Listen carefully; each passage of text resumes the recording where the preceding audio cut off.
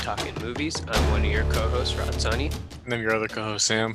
Thank you for joining us. If this is your first time listening to the podcast, what we'll be doing here, we'll be talking about some news here up top, and then we'll be getting into some reviews later on the episode, and then we'll have our featured segment later on this week. We're going to start with some unfortunate news here at the top, though. I think something that kind of took the movie world by storm this weekend. Sean Connery, the iconic Oscar-winning actor, I think best known probably for portraying James Bond, but had quite a prolific career, died this past weekend at the age of 90. He passed away. Always sad news to hear of anybody passing away, especially when it comes to these on-screen legends that we grew up with to whatever extent, to whatever degree it may be. Sean Connery obviously had a massive impact on so many people's lives, from his Bond work to Indiana Jones and whatnot. It goes without saying that his legacy will live on forever, but he will be dearly, dearly missed. Sam, what's your sort of like familiarity with Sean Connery's filmography? Because I know he stopped consistently working in like the mid 2000s, so it's not like we really grew up with his movies, but we could have gone back and watched some of his stuff. Oh yeah, the most famous role being, 007. And it's like the one that we've heard about for like the longest time. And like there's a constant debate that who's the best 007, who's the best 007 and all that. And we would always hear Sean Connery or or Daniel Craig or Roger Moore, but whoever it is, Sean Connery was always in that conversation of one of the most iconic individuals to portray one of those iconic characters in cinema. And passing away at 90, it is sad, but at the very least, he did live a full life. Mm-hmm. He did achieve all the things he wanted to achieve. He was, someone who's a well-respected and well-loved actor. And I've seen him in Indiana Jones. I've seen which one was it? Goldfinger? Sure, yeah. Goldfinger, but I haven't seen his other 007 work. Mm-hmm. But someone who has always made an impact on screen. It's a sad loss for the movie industry and the world as a whole. Yeah, I mean, like, obviously the Bond stuff. I haven't seen all of his Bond works, but I have seen a few of them. And yeah, Indiana Jones is one of the most. That was actually the first thing I saw him in, because I went back sort of in time and watched the Bond stuff after I had seen him in Indiana Jones, but obviously playing the father figure to Harrison Ford's character. But a couple things that I wanted to recommend for people that aren't as familiar with his filmography. The Rock is one movie that's legendary that I'm sure like you've heard so much about. It's a Michael Bay movie. It's like it's the only Michael Bay movie that's on Criterion Collection, which is kind of a crazy, but it's just like an awesome sort of like action thriller sort of. It's just one of those kind of movies that you can sit down at any time and watch. It has Nicolas Cage along with Sean Connery, and it's just so much fun. And then the other being the one that he won the Oscar for, The Untouchables, which is this sort of like it's a gangster story. It's like a crime thriller in a way. But that's obviously, that's the one that he won the Oscar for. That's, I think, next to Bond, maybe some would consider his most iconic performance because it's the one that he got the most critical recognition for. So I would say that those are the two that if you're looking for stuff to catch up on Connery, there's obviously the Bond stuff out there, but just a couple other titles that I think, film fans might be aware of, but not like the casual viewer. Yeah, I think I might need to do that because I am pretty sparse for Sean Connery's work. I think I'm going to rewatch them because The Untouchables, it's been 5 to 10 years since I've seen that one, and The Rock is even longer than that because that one came out like 95 or something. They're both pretty old. But yeah, obviously just wanted to pay homage to Mr. Connery, and he will be dearly missed. Let's go ahead and get into the news now, and let's start with some Marvel news here. Oscar Isaac has been tapped to lead the Moon Knight series for Marvel. This is obviously the TV show that's coming to Disney Plus. I'm not that familiar with Moon Knight. I don't think a lot of people are that don't really read the comics. So just to give a little bit of background, he's been described, from what I could understand, as sort of like Marvel's response to Batman in a way. But he differs from Batman in that he's like a mercenary who kind of takes on multiple different alter egos, which range from the millionaire playboy that we're used to seeing as Batman to like a taxi cab driver. So he kind of stretches these multiple alter egos to fight crime. This is an interesting sort of step for Oscar Isaac to be going into the superhero world. He's obviously in the Disney family with Star Wars and whatnot. But this is not like a big time Marvel movie. It's a TV series, and the TV series are being led by smaller name stars like Tatiana Maslany and even like Elizabeth Olsen or even Anthony Mackie and Sebastian Stan. Like those are not the big names I think that Oscar Isaac would be considered to be. Do you find it weird that a movie star the size of Oscar Isaac is going to TV as his first superhero role?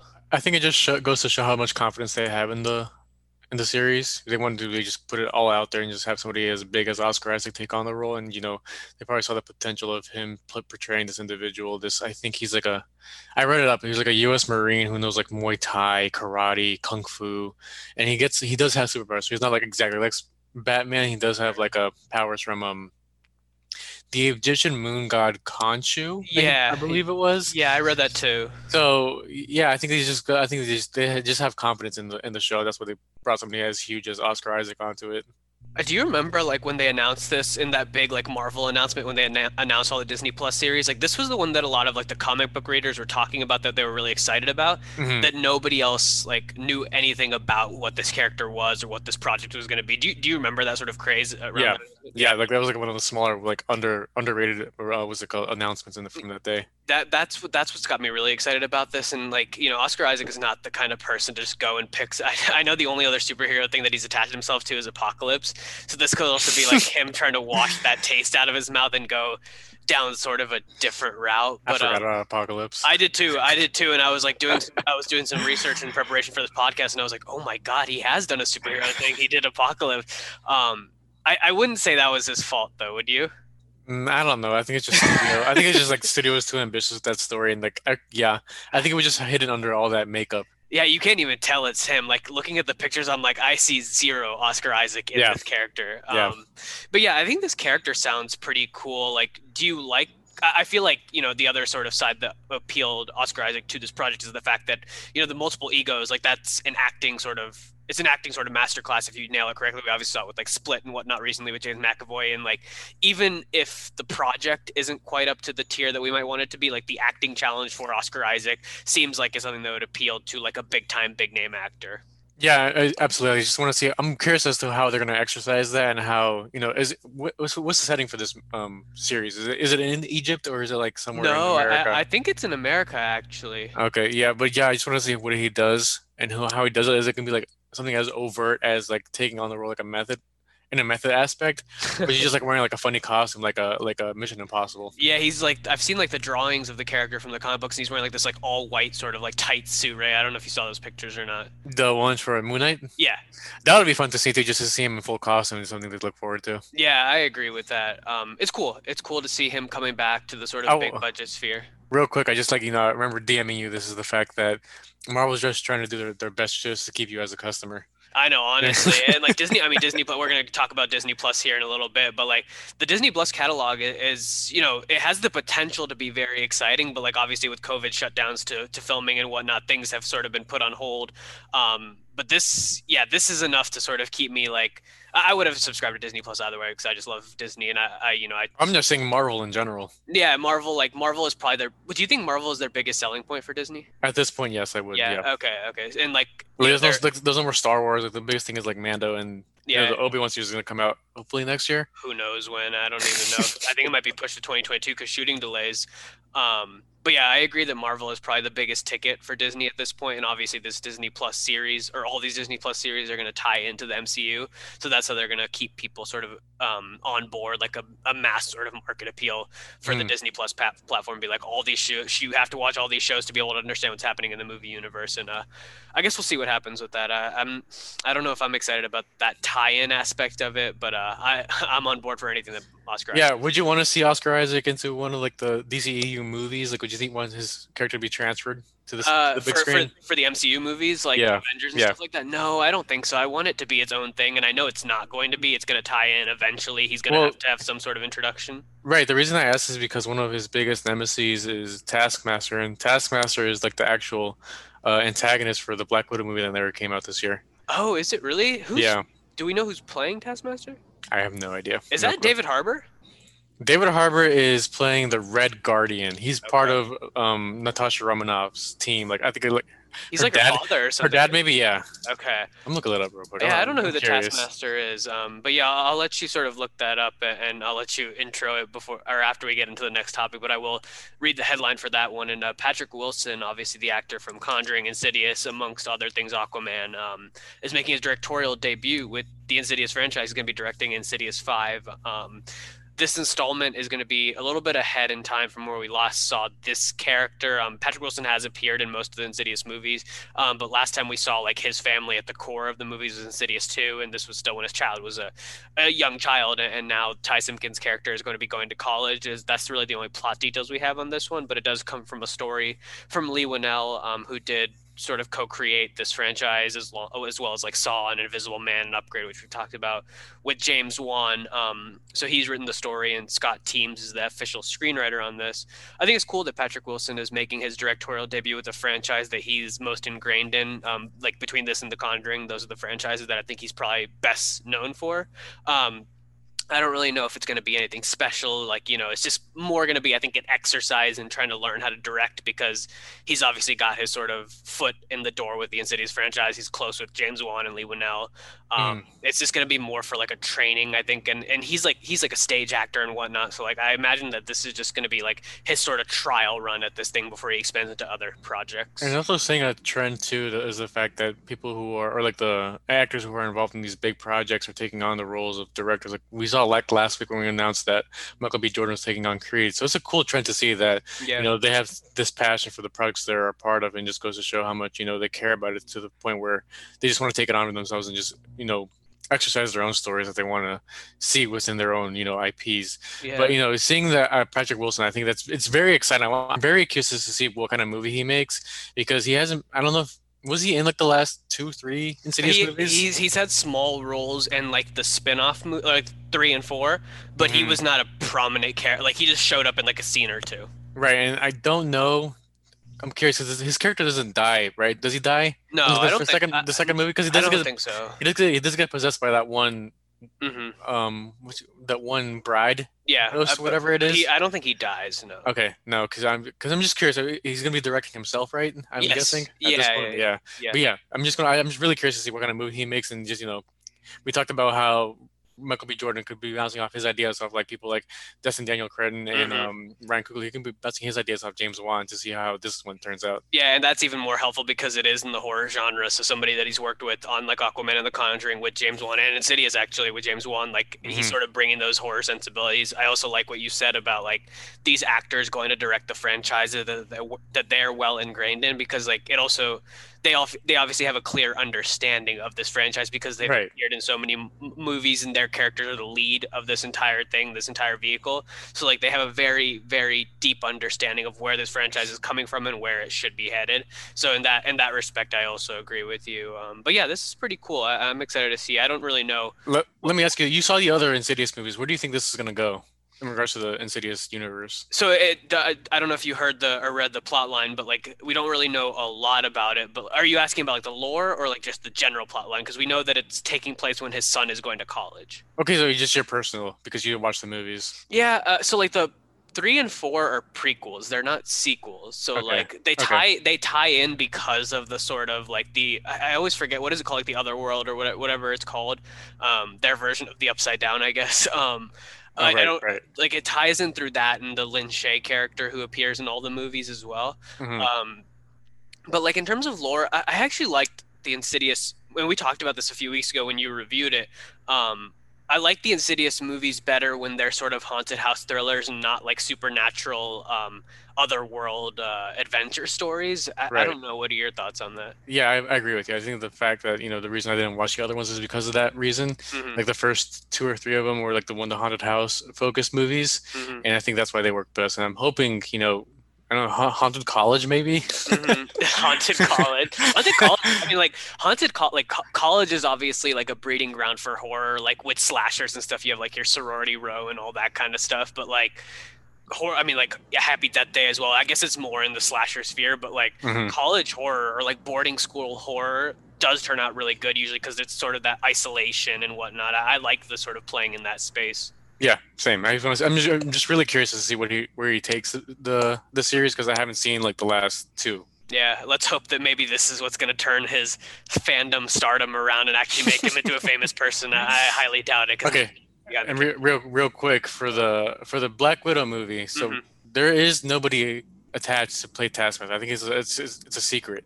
Uh, But Tony Stark is rumored to be in the movie, and Thaddeus Ross, who the character played by William Hurt, who was the general in the okay. Incredible Hulk movies, is going to be in the movie Yeah. as well. He showed up in the Avengers movies as well, Yes, didn't he? yeah, Okay. Okay, that's interesting. Yeah, I guess if it's secret casting, like I don't know, is there anybody that you want in that role? I don't know if you're even familiar with Taskmaster as a character. no idea, no No, clue. okay, so I guess I'll just have to wait and see. But yeah, if that character does end up being good, then I would love to see him cross over into the Oscar Isaac universe of, yeah, I'm just gonna call it the Oscar Isaac universe. It's its own separate entity at this point. Let's go ahead and get into the last news story then. Midnight Sky trailer. This is the movie directed by George Clooney, starring George Clooney as well as David Oyelowo and Felicity Jones, amongst a few other big names. A sort of space tale. I don't know if you've seen any of Clooney's other directorial efforts. Have you? No, I don't think so. So, what are your thoughts then on Clooney as an actor? Because like it's been a while since we've seen him on screen. He's solid. I mean, I haven't sat down and watched a movie or where I said to myself like, wow, he's an incredible, like he deserve that A listing, Okay. that status to him. Hmm. But even like, I'd be like, I've seen him in the Ocean movies. I've seen him in The Descendants. Did he direct that one? No, he did not direct that one. No. So he didn't direct that one. I'm blanking on any other movies I've seen. I barely see him. Now that you So, mentioned it. so I'll say there's a couple movies that I like. I'm also sort of on the same page. Like I love Clooney. Like he's obviously very charming and he's very good in like leading roles, especially like in those Ocean movies. Like you can't really cast better than that in the role that he's cast in. Um, Michael looking at his, Clayton. what was that? Michael Clayton. I forgot about That that one. that was exactly what I was gonna say. I would say Michael Clayton and Up in the Air. Those are the two movies that I think Clooney is spectacular in. And this is like very different from most of the stuff that he's acted. I know obviously he had a small role in Gravity, but like this is very different from most of the stuff that he's acted in, and pretty different from the stuff that he's directed. Like Monuments Men and Ides of March are the couple things that he's directed that I've seen. I didn't see Suburbicon, but like most of the stuff that he does is smaller in scale. So like and those things are well received, but like from my memory, I don't remember any of those movies being like big time Oscar contenders or anything. And Netflix is obviously releasing this movie here in December. Like, Mhm. do you think that the sort of space play is what's going to, is it going to be more mass appeal or is it going to be sort of an Oscar play? What are your sort of thoughts on where Netflix might be leaning with this I movie? I have a couple of thoughts in regards to that because the production looks huge. Like, it looks like they went all out and Mm, made the CG budget as big as it could have been for this movie. sure. I was real quick. The Eyes of March is a solid movie too with Ryan Gosling. Yeah, But I'm just looking it up. It was actually nominated for Best Adapted Screenplay, which I didn't remember that, but that was the only Oscar nomination it got. But I'm thinking, hopefully, I'm thinking the reason that they put it at that slot, that the December slot, is because of the production. Because I don't know where else they can take these space stories. Like I was reading like the comments on the YouTube Hmm. trailer, Sure. and it says that people are like, it'd be a plot twist if the girl in the trailer wasn't a figment of George Clooney's imagination. If she was like, she was like actually that, because people at this point already know where these space stories can go Uh-huh. because we've seen them so many times. So I don't know how exactly they're gonna pan out the story Hmm. because I feel like we've seen so many iterations of like these like immense space like character centric stories at this point. Even last year with Ad Astra with Brad Pitt, I don't know where Yeah. else these stories can go, It right? looks different, like in terms of like scale and whatnot. I guess it like looks closer to something like The Martian, I would say, than something like a Gravity, because those movies are obviously pretty different. It has a more serious tone, so it doesn't have that sort of light tone that something like The Martian does. But it's obviously like a group of people who are trying to discover something. They're like they're doing these excavations and whatnot. Whoever I'm the least intelligent person when it comes to space. Like that stuff goes way over my head, but like it seems like it's more in line with the scale of The Martian than something like even like you just mentioned Ad Astra. I don't know, and like it does feel like a character piece, I guess, because Clooney is obviously front and center of everything. I don't think we've ever seen Clooney like this, where he's like shaved his head and grown out the beard and whatnot. Right. I don't know. Maybe it'll be more a character study than anything else, and I guess that's where space movies work best. Like I'm thinking of Arrival. I'm thinking of Moon, Moon. I'm thinking of Ad Astra, like you just mentioned. I'm thinking of Interstellar. Did you say Interstellar, Yeah. Interstellar, Gravity. Like these are all more like character focused before they're space focused, and that's I guess where I'm hoping this movie goes before it sort of takes like Clooney. Clooney's a smart guy. Like I don't expect him to just get caught up in the sort of space of it all, but I'm hoping that this movie focuses more on that character aspect that this trailer seems to be driving home than big, broad space adventure side of it. And I just realized both Jenner, no, not Jenner Russo, Felicity Jones, who plays Jenner Russo, Uh-huh. and David Oyelowo, who was in Interstellar and the Cloverfield Paradox, already have Mm. experience in space. Yeah, that's true. That's true. Do you think that they'll bring that experience to this project and do something special with it? I think maybe that's why they chose it, just because of the fact that they already have experience with it. They probably have an attachment to being in space, Let's movie pause. space. Let's pause for a second. Say like David Oyelowo. How is this guy not like a household name at this point? Didn't we talk about this during our Black With Lives Matter Selma, episode? yeah, Yeah, with because like Selma. they got blackballed because they wore those Eric Garner shirts, I believe it That's was. right. Yeah. Do you think that's So affected his place in Hollywood? Like to this no, day? I think he distanced himself because of that Mm. reaction to what he was doing with Ava DuVernay and the cast. Do you- So like he's been like pretty quiet since then. yeah, that's true. Like, yeah, like you said, like he had the small role in Interstellar, which came out the same year as Selma, right? Actually, both were 2014, I Yeah, believe. yeah. And he's come in smaller things, but like, yeah, even like Queen of Katwe, which I'm thinking of, that was a small, like it was a Disney project, but it was a small, like sort of live action Disney thing with Mira Nair directing, so that was not like by any means a big budget project. That's interesting. I didn't even think about the fact that he could have distanced himself because of all of that. I wish, and him and Felicity Jones both, like I feel like and Felicity Jones is a big name. She came in Star Wars. She led a Hold Star on, Wars he movie. was in Star Wars. He Was was a he? voice. He was a Oh, he was voice a actor voice in Star actor. Wars and Star Wars Yes. Rebels. Yeah. Yeah, but like that's not. I mean, that's not the same But I'm thing. saying like the biggest thing he was a part of was Sure. probably that Star Wars and maybe Les Mis, the TV miniseries that came out last year. That was the one with like Lily Collins and stuff like that in it. Oh yeah, with what's his name from The Wire? Michael K. Williams? No, the white No, guy. I don't know. I don't know. I never saw it. I just remember seeing the posters of it. Okay, yeah. I mean, Um, that's what I'm saying. Like, this is probably his biggest thing since Selma, okay. but he still hasn't had like a huge, like top billing movie since Selma. And I Like, imagine being the like, main character. I mean, even this movie, it looks like it's focusing on Clooney, and if you have to Right. kill somebody, it's probably Felicity Jones, so he's like still like third, and maybe even fourth because Kyle Chandler's in this thing as well. Like, I don't know. Like, I just want him to get the recognition that he deserves. He should have won for Selma. He should have won, and he wasn't even nominated. It's Yeah. a complete travesty. And that's what I'm thinking. He dissed himself because of that reason. I wouldn't be surprised by that. Actually, that's a pretty interesting point. Any closing thoughts on this trailer though? Oh yeah, I'm gonna watch it. I'm gonna watch the movie. I already have Netflix, so Yeah, we're already paying for it, so we might as well dig into it. I think it's December 23rd or 26th around that time, right around Christmas time. So right. keep an eye out for that. A few rapid fire things here. Adam Sandler and Chernobyl director Johan Renck are teaming up for a movie called Spaceman of Bohemia, another sort of astronaut movie. Aquafina and Sandra Oh are teaming up for a Netflix comedy, and Tom Holland has confirmed that Spider-Man 3 is officially shooting. Anything here that you want to talk about? I'm just really glad that Adam Sandler is still going for that very serious. I guess he's trying to shoot for that Oscar. Yeah, Because he's- it seems like it will obviously a Chernobyl director on top of this. Like it's not going to be a comedy, and I believe that this is not part of like his Happy Madison Netflix deal. It's like a separate entity. Like he's obviously doing that movie with LeBron James right now, Hustle. The Right, one where he yeah, plays a right, basketball right. scout. So he's got his like Netflix serious stuff and his Netflix comedy stuff, and I think this falls more in the bucket of the serious stuff. So yeah, I'm really glad that he's going for that, flexing that drama muscle that he showed us in Uncut Gems because I really enjoyed Uncut Gems. Do you think he got a taste of like award season? He's like, I kind of like that. Like I want to be back there.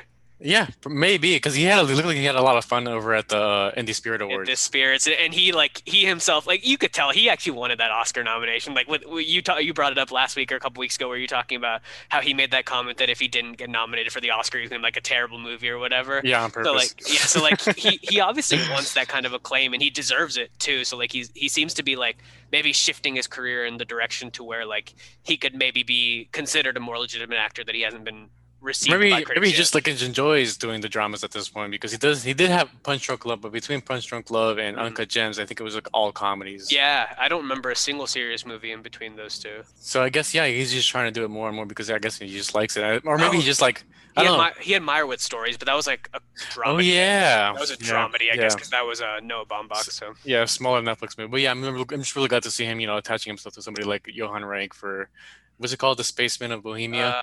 where did it go? Spaceman of Bohemia, yeah. Yeah. So yeah, I'm looking forward to that one just because of Adam Sandler. Okay, cool. The one thing that I want to hone in on with Spider-Man 3 confirming filming, does this feel like maybe film productions are starting to shift towards now we're going to get more announcements and things are going to pick up again after this whole like COVID thing? I know the virus has not really slowed down at all. But like, does this give you a little bit more optimism as to like film staying alive in some capacity? I don't know, it gives me optimism that we're gonna get this movie at some point.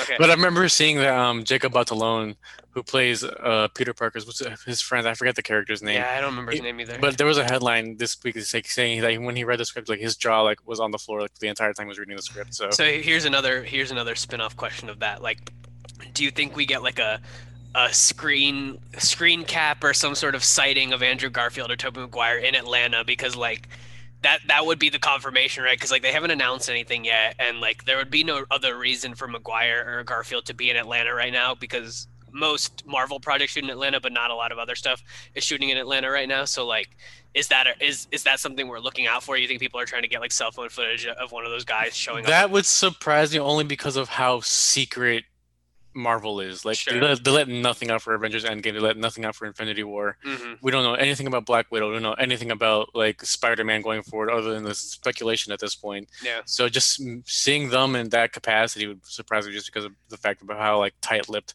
Marvel is with their movies. Sure, that's fair enough. Yeah, that's all I really want to touch on there. So let's go ahead and get into reviews now. Sam, what'd you watch this week? Well, I got a chance to rewatch Over the Garden Wall. I talked about as a recommendation during our recommendations episode, like October 1st or Hmm. whatever it was when we recorded that episode. Yeah. I still think it's a great TV series. It's only 10 episodes, 10 episodes long, 12 minutes each. So it's like essentially like a 5 episode watch or like a movie essentially. There's a couple episodes that I remember like not liking consistently. It's like the one with about like these animals that go to a school, and about this rich guy who has a ghost in his house. But other than that, it's a fun series, and it feels very mature for what it is, for what it's portraying, because it's like a metaphor for like death and like purgatory essentially. No spoilers, but the way that the kids Greg and Wirt interact with like, the space around them, and how like they're kind of scared, or they're just like they're just trying to find a way back home, and they meet these talking animals and like these ghosts and these spirits. And, it's a great way to show that they can portray like these very heavy set tones in a kids TV show. Hmm. And the theme song is great, the score is great, the art for the show is great. I'm just glad I got a chance to I rewatch the show every year since it came out in 2014, I believe it was. So it's a constant enjoyment for me every year. And actually I got a chance to watch both the Texas Chainsaw 74 movie, the original one, and the '03 that Raj recommended to me. Like, I was just trying to contrast this experience between this one and our past episode with the Halloween. Another good Michael Bay movie. Which one? The Texas Chainsaw, the 2003 one. '03 says it was directed by a guy named Niles Hapless. Maybe he was just a producer on it then. Yeah, it was just the one it's the one with Jessica Biel, if you've seen that one. So Yeah. I really enjoyed, actually. I think I liked the original Texas Chainsaw more than the original Halloween, just because of the Oh fact that wow. they're both shoestring budgets. But if I'm comparing like the aspects I didn't like about Halloween and the aspects I liked about Texas Chainsaw, is like the setting, like in Halloween, is like it's like American suburbia in the '70s, whereas Texas Chainsaw is like this arid, dry, musty Texas, heat infested plain in the middle of nowhere. It has that, it adds to the atmosphere essentially. So I think that's one of the reasons I liked it, and also because the acting was better in this movie. And I think is it Toby or Tobe? Tobe Hooper, the director and producer for this movie. Toby Hooper. Toby Hooper, he does a great job in making this family of like cannibal lunatics as deranged as possible. And I was reading that the reason that like the people in this shooting, like why it felt like so irritable and why it felt so hot, is because they were actually experiencing these things. Like, they were spending hours under the Texas sun Hmm. and during these shoots, and they were like sweating, and they were like parched, they were like hysterical. So that added to their performances and the atmosphere to me. That's what I really enjoyed. And this being a shoestring budget, and like the way this movie opens is like this, like these cadavers being dug up, and like the way that they did the makeup for these cadavers, it was like really cool. It's Hmm. just one smaller thing, but, it's really enjoyable. I mean, it's still a slasher movie, so I wouldn't say like anything about it was exceptional. Just a solid, fun watch. And with the '03 version, I would say it's okay. It's fine. It feels like a derivative of like early 2000s horror, because it's like an attractive group of like these white 20 somethings who are stuck in the middle of nowhere, who get chased down by like this fucking maniac with a chainsaw.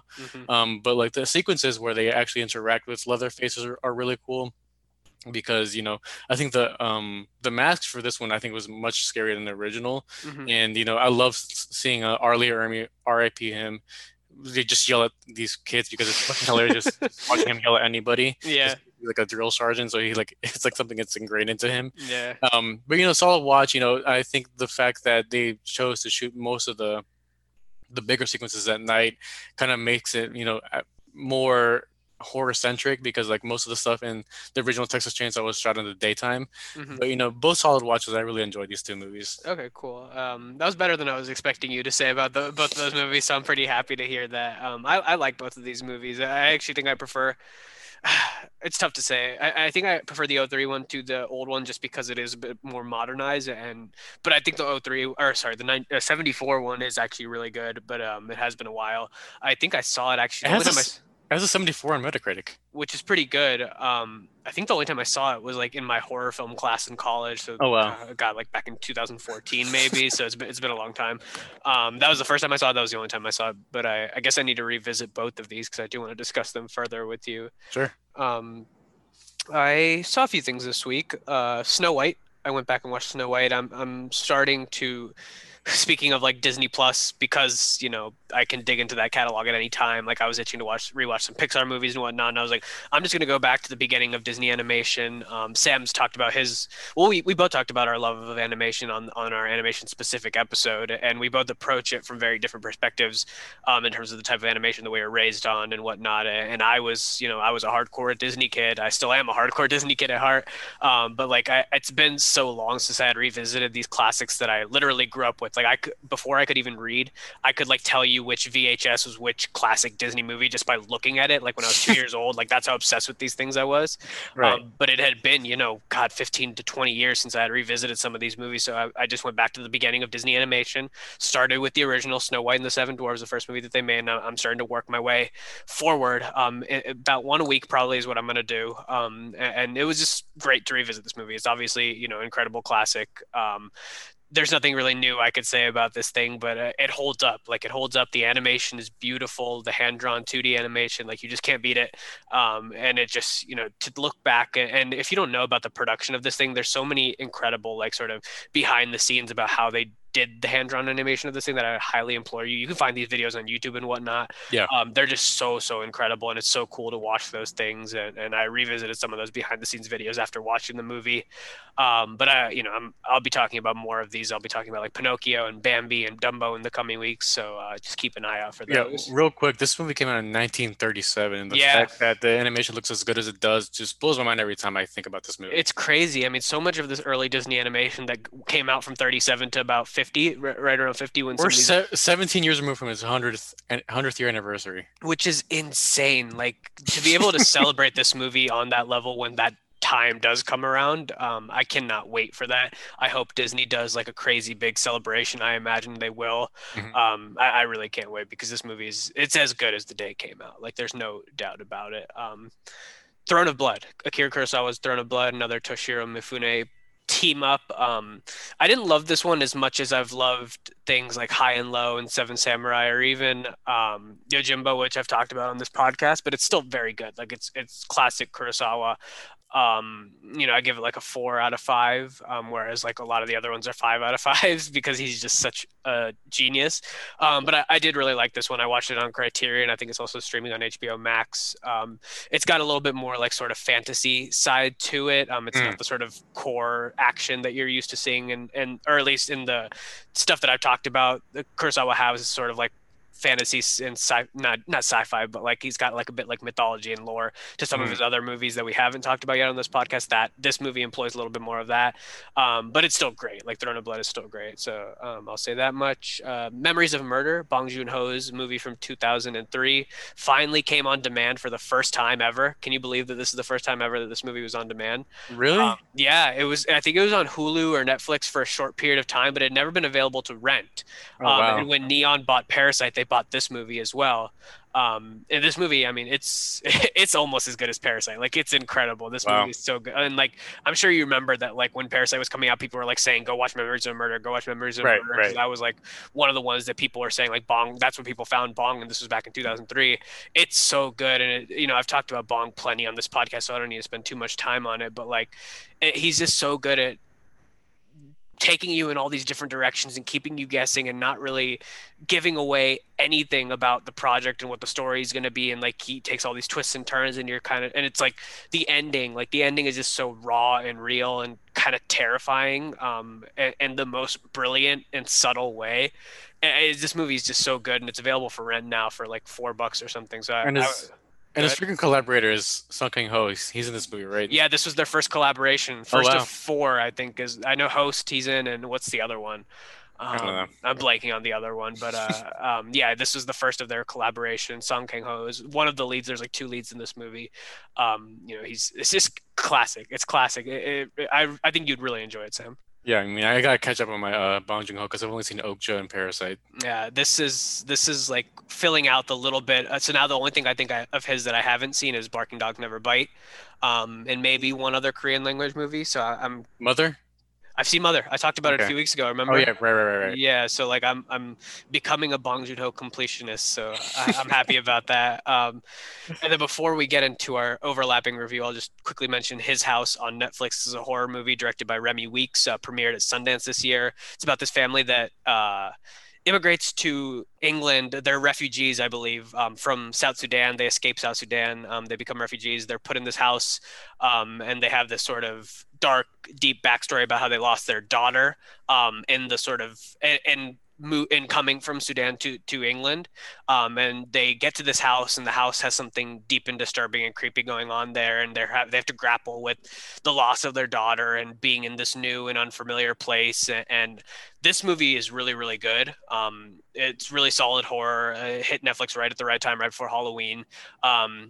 It just takes it does stuff, and it caught me off guard a little bit in terms of like I usually find horror very, very predictable, even movies that I like. This movie had some twists and turns that I didn't see coming, and I have to commend it for that alone. But like the filmmaking is really great. It's a directorial debut as well. It has the actor Shope Darisu, who is in Gangs of London, who I raved about a few weeks ago, Hmm, the sort of co-lead to Joe Cole's character in that show. right. So like this guy, he's sort of climbing to the top of my one of my favorite actors working today list because like he's just done two things that I love him in. He's just spectacular. So I highly recommend checking out this one, His House on Netflix, like a haunted house sort of. Yeah, solid. But let's go ahead and get into our review now, overlapping review, Mandalorian Season 2, Episode 1. We're going to start with some non-spoiler thoughts. We'll get into spoilers. We'll put the time code in the episode description, but we'll also be sure to tell you guys before we start actually talking about the spoilers here so you can tune out if you haven't seen the episode yet. But yeah, we're returning to Star Wars. It's been a year since we've seen anything Star Wars. Rise of Skywalker was the last thing that we got. I guess maybe Mandalorian season finale was like a week or two after that. Mhm. But it's been almost a full year. What'd you think about this return to the Mandalorian world? Yeah, so we talked about the fact that the reason I wasn't so optimistic about season two is because of the fact that they filmed like very closely together, season one and season two. And I talked about how like the reasons I didn't like season one as much as I should have, or I wanted to at least, is because these side stories that Mando takes just don't do it for me at all. Like they just feel like very tedious. They feel like they could be, I don't know, like extras in a DVD collection or a Blu-ray collection. So, that's something I didn't like about this episode. But it's solid set pieces, and like the way that it started, it continues that same narrative that we saw in season one with, Baby Yoda and Mando just looking for a way to continue or just to find refuge for this little child. Yeah, and I But guess then the one plot related thing that we can say before we get into spoilers is because it was in the trailers and whatnot is like the sort of overarching narrative of this season seems like it's going to be that Mando, the main character, has to get Baby Yoda to the other Jedi, and he's searching for other Mandalorians to help him get there. right. So this entire episode is like just focused around him just trying to look for another Mandalorian, and we get that sense of the fact that he's back in the underworld. He's by himself with his child. He doesn't really have the support he had in the first season. Um, but after that, I mean, he goes to Tatooine. Hmm. A planet that all of Star Wars fans are acclimated to at this point. And it's fun to see revisit these places and further expand on the mythos and like the locations that these people can go to within these same places that we already know about. Hmm. But other than that, the story that evolves from when he gets to Tatooine is something, it's fine. It's okay. I just really wish they would stick to a narrative Hmm. because like these side stories just really don't do it for me. Yeah, I tend to agree with you, and I was kind of shocked because like before when this episode aired, Like I didn't get to watch it until like Friday night because I was working all day Friday, Right. and like I was like on Twitter scrolling, and people were like, "This is the best episode of the series yet." And now it's like, okay, like something big has got to happen in this episode, Yeah. and I was like, "What are you guys talking about?" It's another one of those one-off episodes where it's just like an adventure story like that happens and it closes the door, as similar to episode one, which you just mentioned, Sam, we were not fans of, and it just does that same sort of, it follows a pretty similar formula, and I was like, I Hmm. just don't get why people are going crazy about this thing. It's just like the production value of it because of the. Are we gonna get to the spoilers now before I say the? No, let's Okay. wait. Let's wait a little bit on spoilers. But like, I will say that I liked it a little bit more than the one-offs. Actually, every single one of the one-offs in episode one, I liked this one more. I think part of it actually has to do with the fact that it was an hour long, and it gave a little bit more time to flesh out the story. So I cared a little bit more about what was going on as opposed to it being confined to 30 minutes. Like most of season one was between 30 and 40-minute episodes. This was almost a full hour long, Right. and you would think that would actually like deter me because it's a longer one off, but I actually enjoyed it a little bit more because I invested more. I will also say that like there is a little bit of a hook that we will talk about in the spoilers that ties this into the broader narrative, which I am okay with. And in that sense, I was like a little bit more optimistic about the way that this episode played out. That being Hmm. said, it is still a very sort of confined storyline in terms of the actual adventure that Mando goes on. Hmm. I think the visual effects are really great. The sort of combination of CG and practical looks really good, and some of the visual effects in the ending sequence Oh are yeah. really, really, really great. So I'll give it credit for that. Like on TV, you don't get stuff that often looks that good. It has the sort of feel of Star Wars. It looks like Star Wars. It feels like Star Wars. You get a sense that these people that are making this is directed by Jon Favreau, who's the showrunner. They understand Star Wars. Um, you get a little fun Baby Yoda sequence. A You get couple. a yeah, you get a few of those. It has a very Western feel to it, which is fun. Yeah. Yeah. More so than even the first season did, and a lot of people were comparing the first season to a Western. So I like that aspect of it. There's a lot good in this episode. I just wish it had tied a little bit more into the overarching story. I remember hearing that people wanted to have that one specific character, like the one that gets like second billing up Mhm, behind Pedro Pascal, mhm. to get like his own spin-off. I was like, guys, you guys gotta calm down. Sure. Yeah, I agree with that. I think people like anytime and like I feel bad saying this because I love everything Star Wars and I want to support everything Star Wars, especially like on Disney Plus. Like that's the stuff that like I should be going crazy about and I want to be going crazy about, and Right. I still like am enjoying it. Like don't get me wrong, I had a lot of fun with this episode. It's just like after the fact I was a little bit disappointed by it. Hmm. Do you have any sort of final non-spoiler thoughts, or should we go ahead and get into spoilers now? I just, I can't really say it. This doesn't make me feel as positive as I feel like because of just they're going for the same formula as they did season one. Hmm. But I think the fact that this one is kind of solid. It's better than the other ones. I agree with you. It's better than the others just because of the production value and Hmm. like the way that the look and feel of it Hmm. is good.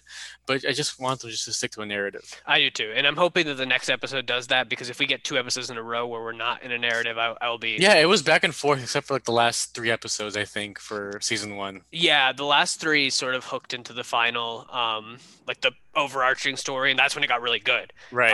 And then it sort of the pace slowed down here again because episode eight of season one was really great. And I was hoping that this one, because it's the first episode, like you would imagine, that it would kick off with a bang, and I don't think it quite kicked off with a bang. But let's get into spoilers now. So we'll, like I said, we'll put this time code in the description, but this is your warning that if you haven't seen the episode, tune out and come back after you've seen it. I will say, so like the hook that I'm talking about, that is the sort of overarching narrative that ties in overall that I did appreciate, is the fact that obviously Cobb Vanth, who is Timothy Olyphant's character, Cobb Vanth, if you don't know who he is, like you shouldn't really know who he is. He's appeared in some of the books, so like he's appeared in Star Wars in the past. He's a character that we as Star Wars fans are familiar with, but most people will not be familiar with Cobb Vanth. But he is a name that is known to Star Wars fans. So Cobb Vanth is obviously wearing the Boba Fett armor, and the whole driving narrative behind this thing is. Oh, right. Oh, did you not know that? No, I thought it was just a random Mando armor. No, he's wearing Boba Fett's armor. Okay. So the whole entire thing is that Mando is trying to get this armor, and Mando doesn't know that it's Boba Fett. I don't think anybody outside the Empire phase knows who Boba Fett is. It's just we know it's Boba Fett's armor because And we Boba saw Fett wasn't a Mandalorian. He was just like someone like same as Timothy he. Olyphant's character. We just used the armor. Yeah, he's not a Mandalorian. He's somebody who wears Mandalorian armor and does Mandalorian things like a bounty hunter type lifestyle. Right, But right. he's not actually a Mandalorian as a race the same way that our lead character in this show is. So that's very important to note. and they might. I don't know if they'll really change that because I haven't dived too deep into like how prominent Boba Fett's backstory has been fleshed out in the sort of Star Wars narrative, but Hmm. that's my understanding of the character, and they could sort of pivot with that because obviously, we get the tease at the end with Tamara Morrison showing up and sort of watching over, seeing, that's Boba Fett, that's Boba Fett. We're at least we're led to believe, unless it's going to be one of those million clones that could still be out there somewhere in the universe. But to get back to my first thought, like I like the fact that the driving narrative of this thing is this Boba Fett armor that's driving him, and you know that now that they've teased Tamara Morrison at the end of this episode, you know that Boba Fett is going to be a sort of antagonist character that's going to be presenting challenges for Mando because he has his armor now. So I like that that's going to carry out through the rest of the season. But I just still didn't love the fact that it's like we have to save this little town from this giant dragon. Like, Yeah, I mean, it shifts between three different plot lines. It goes, hey, we gotta find this man so I can get, support to find this kid's, whatever, his new home planet. mhm. And it shifts to this Mando I thought was a Mando was like just actually just a guy with the armor. And then it shifts to I need to get this armor from this guy. Then it shifts to, oh, I gotta save this town. And it's just like it's constantly shifting its own plot within the same story. I think that's why I didn't like it as much. Yeah. But oh yeah, and I just want to say real quick, this something small but funny is like the bark. He looks like the Jeepers Creepers monster. Yeah, a little. That's like something I picked up on. But I don't know. I mean, yeah, it's I don't know. It's just I don't know what's the plan is. I don't know what they're trying to do with these small side stories. I think it's just like maybe kind of almost fan service, just because there's nothing else out there for Star Wars. Mhm. But the sequences with the Crate Dragon were really good because like you Yeah. mentioned the fact that the CG for these characters and these sequences are like top tier. Like they feel like they would come out of a Star Wars movie. And Yeah. we saw a lot of these like they hinted that they're gonna go like high octane energy because of how the trailer was, Mhm. and like going off with how well they produced is they just them letting us know that you're gonna get like a lot of production value within this season as well as you did with season one. Yeah, that last action sequence looks really, really good, and I have to give them credit for that because, like, you think of like some of the big sort of action set pieces that we've seen on TV recently, like Game of Thrones, like with the dragon sequences and whatnot. Right, I, right. I wouldn't go so far as to say it's not that far off from how good some of those dragon sequences looked. Yeah, I was gonna say the exact same thing. Like, I think like we always heard about like these headlines like, the new Game of Thrones season is gonna cost like $500 million or whatever the fuck it is, Hmm. because like how much money they're spending on CGI for the dragons. Yeah, And this Crate Dragon within the first episode feels like, they put the money and the time into it to create this creature. I think that's why I appreciated that aspect of it, because they wanted sure. to show that, you know, we care about like the production value of this TV show. I just, Mhm. I'm gonna continue saying this. I just don't care about the side stories. Yeah, and what I'll say about that is like I hope that they sort of get my hopes back up a little bit by weaving this into the narrative later. And like the character that you were talking about in the non-spoiler was Cobb Vanth, I'm assuming, right? When you said like a spin-off series about him. Yes, yes, Yeah, Timothy so Olyphant. Yeah. so like I would love to see Cobb Vanth show back up in Mandalorian. Like I want him to come back and sort of go on adventures with our lead character. But yeah, I don't need an entire spin-off series of him, but I want to see him woven back into the plot later on, especially like if like Boba Fett does become a sort of like main antagonist and he's like, where did you get this armor? I've been trying to find this armor, like, and Mando goes like, I found it from the marshal, then this small town outside of Tatooine, like what Hold was it on, called? Moss I don't even. Mos Mos Pelgo. Mos Pelgo. Thank you. Yeah. Yeah. So like, what were you gonna say? I was gonna say real quick, didn't Bobo die because of the in Return of the Jedi? He got He was so in the Sarlacc pit. he was thrown into the Sarlacc pit, but like there's been this whole like fan speculation that Boba Fett is not actually dead. And I again like I'm not too familiar with his sort of backstory and the way that's fleshed out in canon material. So like I don't know to what extent we were actually got confirmation that he was alive, but he is alive. That is Tamara Morrison who played Jango Fett in episode two. Right. So he is playing Boba Fett here. We assume again, unless they sort of. And here's the thing: if they go down the route, because obviously Jango Fett, Boba Fett, whatever you want to go down that route, like there are many clones of that character because they are they were the clones in the Clone Wars.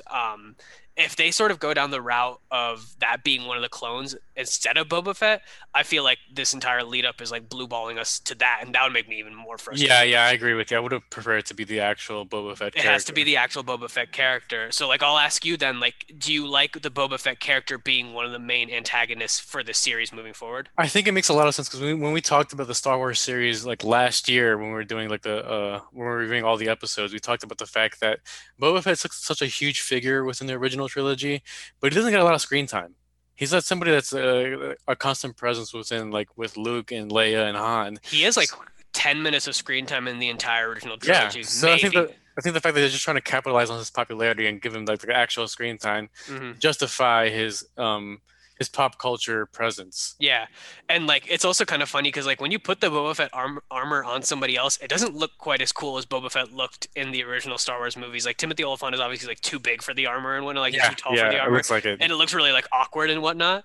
But like if we see Tamara Morrison's character come back into the fold and avenge, like sort of pose a threat to Mando at first and sort of get in his way to whatever his ultimate goal is going to be, and then eventually team up with him to help find the Jedi. That I think is going to be very interesting. But I think there are other Mandalorians sort of in the Star Wars lore that we will probably be meeting later on in this series that'll get us closer to our ultimate goal more than Boba Fett does. So like does this now become a story of like some Mandalorians are trying to help our main character and some Mandalorians are trying to oppose our main character? Because like we have characters like Sabine who can sort of lead us to Ahsoka, who is the Jedi that Mando is actually looking for. And I assume those are the sort of connective dots that Jon Favreau and David Filoni are trying to weave in this story. Hmm. But like, for someone like yourself who maybe you probably heard some of those names, but you're not maybe as aware of like the sort of backstory and the lineage and how all these characters connect together in Hmm. the sort of Star Wars canon. Like, does that sound like interesting to you at all? I would say real quick, I would say the fact that Ahsoka Tano is coming back as a live action character Hmm. makes justification to say that this Tamara Morrison's character is Boba Fett Okay. because like why would you want to put like a main lead from one of the TV shows Hmm. and pair him off with like a nothing clone? A clone, yeah. And Ahsoka interacts with the clones in like the Clone Wars series and stuff like that. Right. So like there's interactions there, but like, how familiar is she actually with the original Boba Fett? I would Mhm. assume none at all, right? Because there was like they were trying to push that narrative obviously there's like this fan service thing like on episode 2 where like after Tamara Morrison's original being Hmm. dies during Hmm. that arena battle, Yeah. um his clone child holds up his helmet and like puts his helmet to his forehead, Hmm. and that's our indication that he is Boba Fett. Yeah, But past that, we don't get much development within that character. So right. I think it just continually makes more sense for him to be the actual Boba Fett character. Yeah, I think so. And like so like does is that like is him being an actual villain though like getting in the way like what I was saying earlier like some Mandos are opposing our main character and some are trying to help him out. Like does that sound like a good sort of route for the series to go down? Because I'll say yes because like if this show is called The Mandalorian and it focuses on the Mandalorian race and we're supposed to be diving deeper into like what that means, if we have like an antagonist who is like kind of quote unquote posing as a Mandalorian or is just invested in the armor and the bounty that comes with being a Mandalorian, and then like the actual Mandalorians are trying to help our main character achieve their goal because quote unquote this is the way, like that's what they're supposed to do. I kind Hmm. of like that that's the route that they're going, and I just hope they weave it deeper into the narrative as opposed to having more one-off adventures. Yeah, I'm also curious as to how they're gonna weave these two main villains. I guess if we're speculating that Boba is a villain in this story, Yeah. because we do have Boba, then we also do have Giancarlo Esposito's character. Right. Yeah, I completely So forgot about that. we got it because he has like that one black saber He sword, is the whatever. Darth Saber. Yeah. Yeah, whatever it's called. And Yeah. so I wouldn't want him to be like a constant presence because I feel like we get if we get him in doses, he'll feel much more impactful, and we Hmm. can use like Boba Fett to be like the antagonist, and just like like a huge hindrance to Din Djarin in this season. Do you think that that might get a little bit sort of like congested in terms of the storytelling, like pose like putting two villains in this series, which is I assume going to still be like 8 episodes long again? It could. It's there's a possibility because we have Boba, we have Ahsoka, then we have Giancarlo Esposito's character. Hmm. So there's the possibility of them, being feeling congested, but I think we're gonna get like those breathers because of these side stories. Sure. But like those side stories also congest the story even more because then you have to pack the main narrative into like what 4 episodes as opposed to 8. I Yeah. guess what I'll Yeah, say is true. like for people that again like aren't as familiar with the sort of backstory and the canon of Star Wars, like the Darksaber, the one that Giancarlo Esposito has, that is actually Sabine, the character that I just mentioned, her lightsaber or like the saber that she uses. Oh. So like there could be the connective tissue there that like draws one character to another. And like I am It's not like converging lines. yeah, and I like Sabine is a Mandalorian, and like again, like I haven't seen Rebels or Clone Wars to the full degree. I've seen episodes and bits, and I've read about them. So this is sort of my limited knowledge. There are people out there that know this far deeper and far more explained than I do. But Sabine is a Mandalorian. She is a previous user of the dark saber. So like, does Giancarlo Esposito? Do you remember what his character's name is? He's a Giancarlo Moff. Esposito's Moff Gideon, right? He's Moff Moff Gideon. Gideon. There you go. Yes. Okay. Yeah. So Moff Gideon had my assumption is maybe Moff Gideon has Sabine captured somewhere. So our main character, and I always forget his Wait, name. hold on, hold on. Are we supposed to assume Sabine was that one dark hooded figure in the trailer that was like at that port town? I thought that was Ahsoka, but they didn't really confirm either way. Okay, well, go on. Yeah. Well, I was just gonna say that like Sabine knows Ahsoka. But Ahsoka is quote unquote missing, I guess, to this point because obviously the Jedi have been wiped out to a certain degree. They're hidden somewhere, whatever they're doing. They're not out in the open. Sabine probably knows where Ahsoka is. So does Mando go now to Moff Gideon, see that he's captured Sabine in some way, get Sabine out. Sabine leads him to Ahsoka, and Ahsoka is the Jedi that needs to get young or oh God, Baby Yoda too. Like that seems like a connective narrative that makes sense to me. How does Boba Fett play into that, right? Is it just somebody who's just there to pose a presence, or That's my original theory. does he have like a greater sort of narrative importance to it? Well, there's no way to say until we watch the other episodes. But real quick, I just want to Yeah. say there's that possibility of seeing a lightsaber fight in this season because we have Which I'm excited Ahsoka about. Yeah, and Moff Gideon, with their two I hope so. saber tools. I hope so. I love Star Wars. I want them to expand the lore, but for it to be truly Star Wars for me, you need a lightsaber in there Yeah, somewhere. I was gonna say it doesn't feel like Star Wars without the Jedi Yeah, and and the Sith.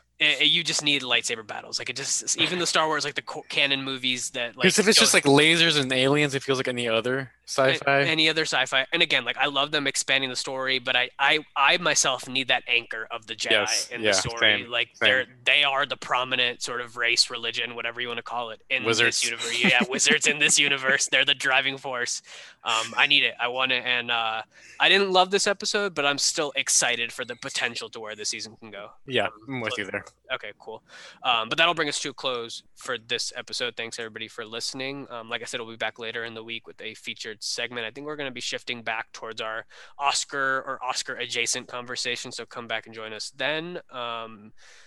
Be sure also to check out our show notes on resources on Black Lives Matter, places that you can donate, movies that you can watch. Sam, let people know where they can find you online. You can find me on my Twitter at Sam0So and on my Instagram at Sam Osorio, Osorio. Find me at RodSod236. As always, please be sure to rate, review, and subscribe to the podcast. Share it with your friends and family. You can find us on Apple, Spotify, Anchor, and all the popular platforms. And we'll be back later in the week with the